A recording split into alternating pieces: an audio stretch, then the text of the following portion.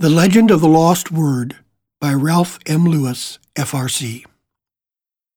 Ralph Maxwell Lewis served as the Imperator of the Rosicrucian Order Amorc for 48 years, from 1939 to 1987.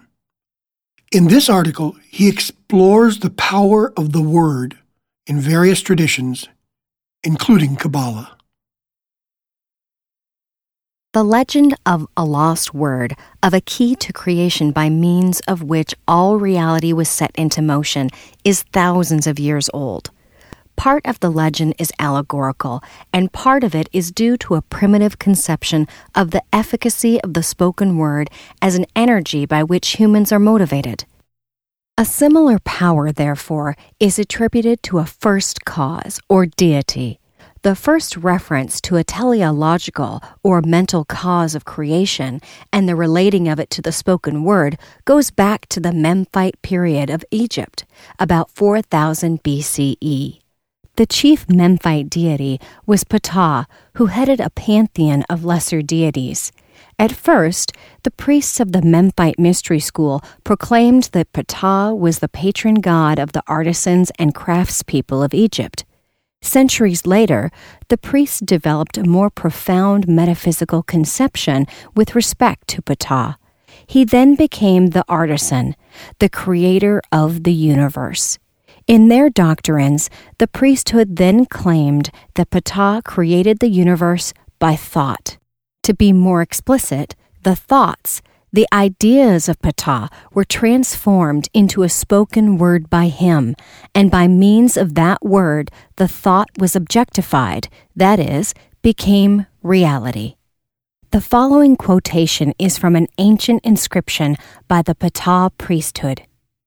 It came to pass that heart and tongue gained power over every member, teaching that he, Ptah, was in the form of the heart, in every heart, and in the form of the tongue, in every mouth, of all deities, all people, all cattle, or reptiles, all living, while he, Ptah, thinks, and while he commands everything he desires. The mouth of Ptah, which pronounced the names of all things. Egyptologists inform us that the ancient Egyptians used the word heart to mean mind or intelligence. Also, reference to the tongue alludes to the spoken word, the authoritative word by which all thoughts became objectified, made reality. We can presume that somewhere in these ancient mysteries there were syllables, sounds, mantras, which were thought to have special universal powers for the creation of worldly things. We are, of course, familiar with the statement in the Bible, 1 John. In the beginning was the Word, and the Word was with God, and the Word was God. Was this statement in the New Testament an echo of the doctrines of the Ptah priesthood of centuries before? We now turn to the Kabbalah, or metaphysical doctrines of the Jews. Sefer Yetzirah, one of the chief books of the Kabbalah, literally means book of creation or cosmogony. When the original of this book was written is not known. Hebrew scholars have established different periods for its origin. The exact time is lost in the shades of antiquity. However, a more or less general opinion holds that the book came into existence about the beginning of the 2nd or 3rd century of the Common Era. The book teaches that the first cause, eternal and all-wise, Almighty, is the origin and center of the whole universe. From this first cause, all being emanated. The book further relates that thought, speech, and action are an inseparable unity in the divine being. The Hebrew language and its characters correspond mostly to the things that they designate, and thus, holy thoughts, Hebrew language, and its reduction to writing form a unity which produces a creative effect. More simply put, The letters of the language, whether written or spoken, are elements of a potential power which brings into existence the very thing that they represent. They are not symbols, as in other languages it was thought, but integral units of cosmic or divine energy. It is frequently observed by Jewish and Christian theologians that the Marcionite Gnostic system, as well as that of Clementines of the 2nd century, contain many analogies and parallels to the Sefer Yetzirah. Let us quote a few examples from the Sefer Yetzirah.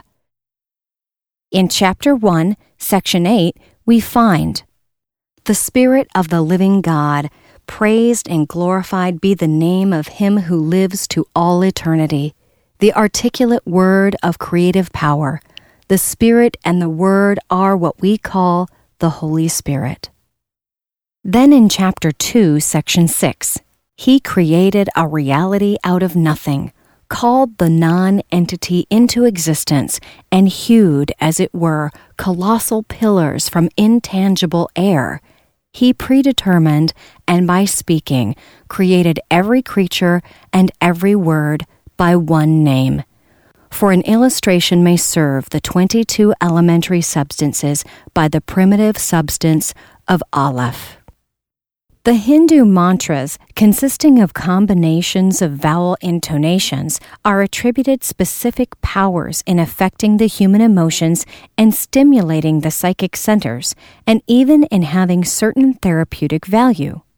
Of course, as Rosicrucians, we know that the vibrations of the human voice in specific combinations of vowels can induce psychical conditions of an exhilarating nature in a person. With most early cultures, the deities were thought to be anthropomorphic. They were therefore conceived to have human-like qualities. If the deities created, they would use similar functions and attributes to those of humans. In other words, they would think and plan, but how would they objectify their ideas? What would cause it to have reality? Simply, how would thoughts become things? The vocal command carries force. The voice can be heard, it can be felt, and it may move persons to act, to bring about material things that will conform to the idea behind the spoken word. Consequently, it was an easy matter to assume that the deities in creating did likewise, that their voice was the medium to convert the idea into a thing. In the traditions of the various cultures, there was believed to be a fiat, a word that had the vibratory efficacy to have originally brought the cosmos into existence. It was further held that this word had been known to humankind, but somehow, in the vicissitudes of time and the degradation of humanity, it became lost. Mystically and factually certain words, when uttered, are most beneficial to be heard as sounds. Primitive people learned of the value of these sounds in their exclamations and cries of pain, pleasure, surprise, anger, and so on. In the ancient mystery schools, certain intonations of mantras were used to prepare the initiate to attain the proper state of consciousness and response to the occasion. We can hold to the view in our modern world that a single word uttered did not create all of reality out of non-entity. However, we do hold to the cosmological concept that the basic or primary reality is a vibratory energy. It is a spectrum or scale of energy out of which all things manifest. Our interpretations of the sensations and the realization we have of such vibratory energy are not exact archetypes of it. In other words, we do not experience directly absolute reality, but only those effects which they have on our consciousness.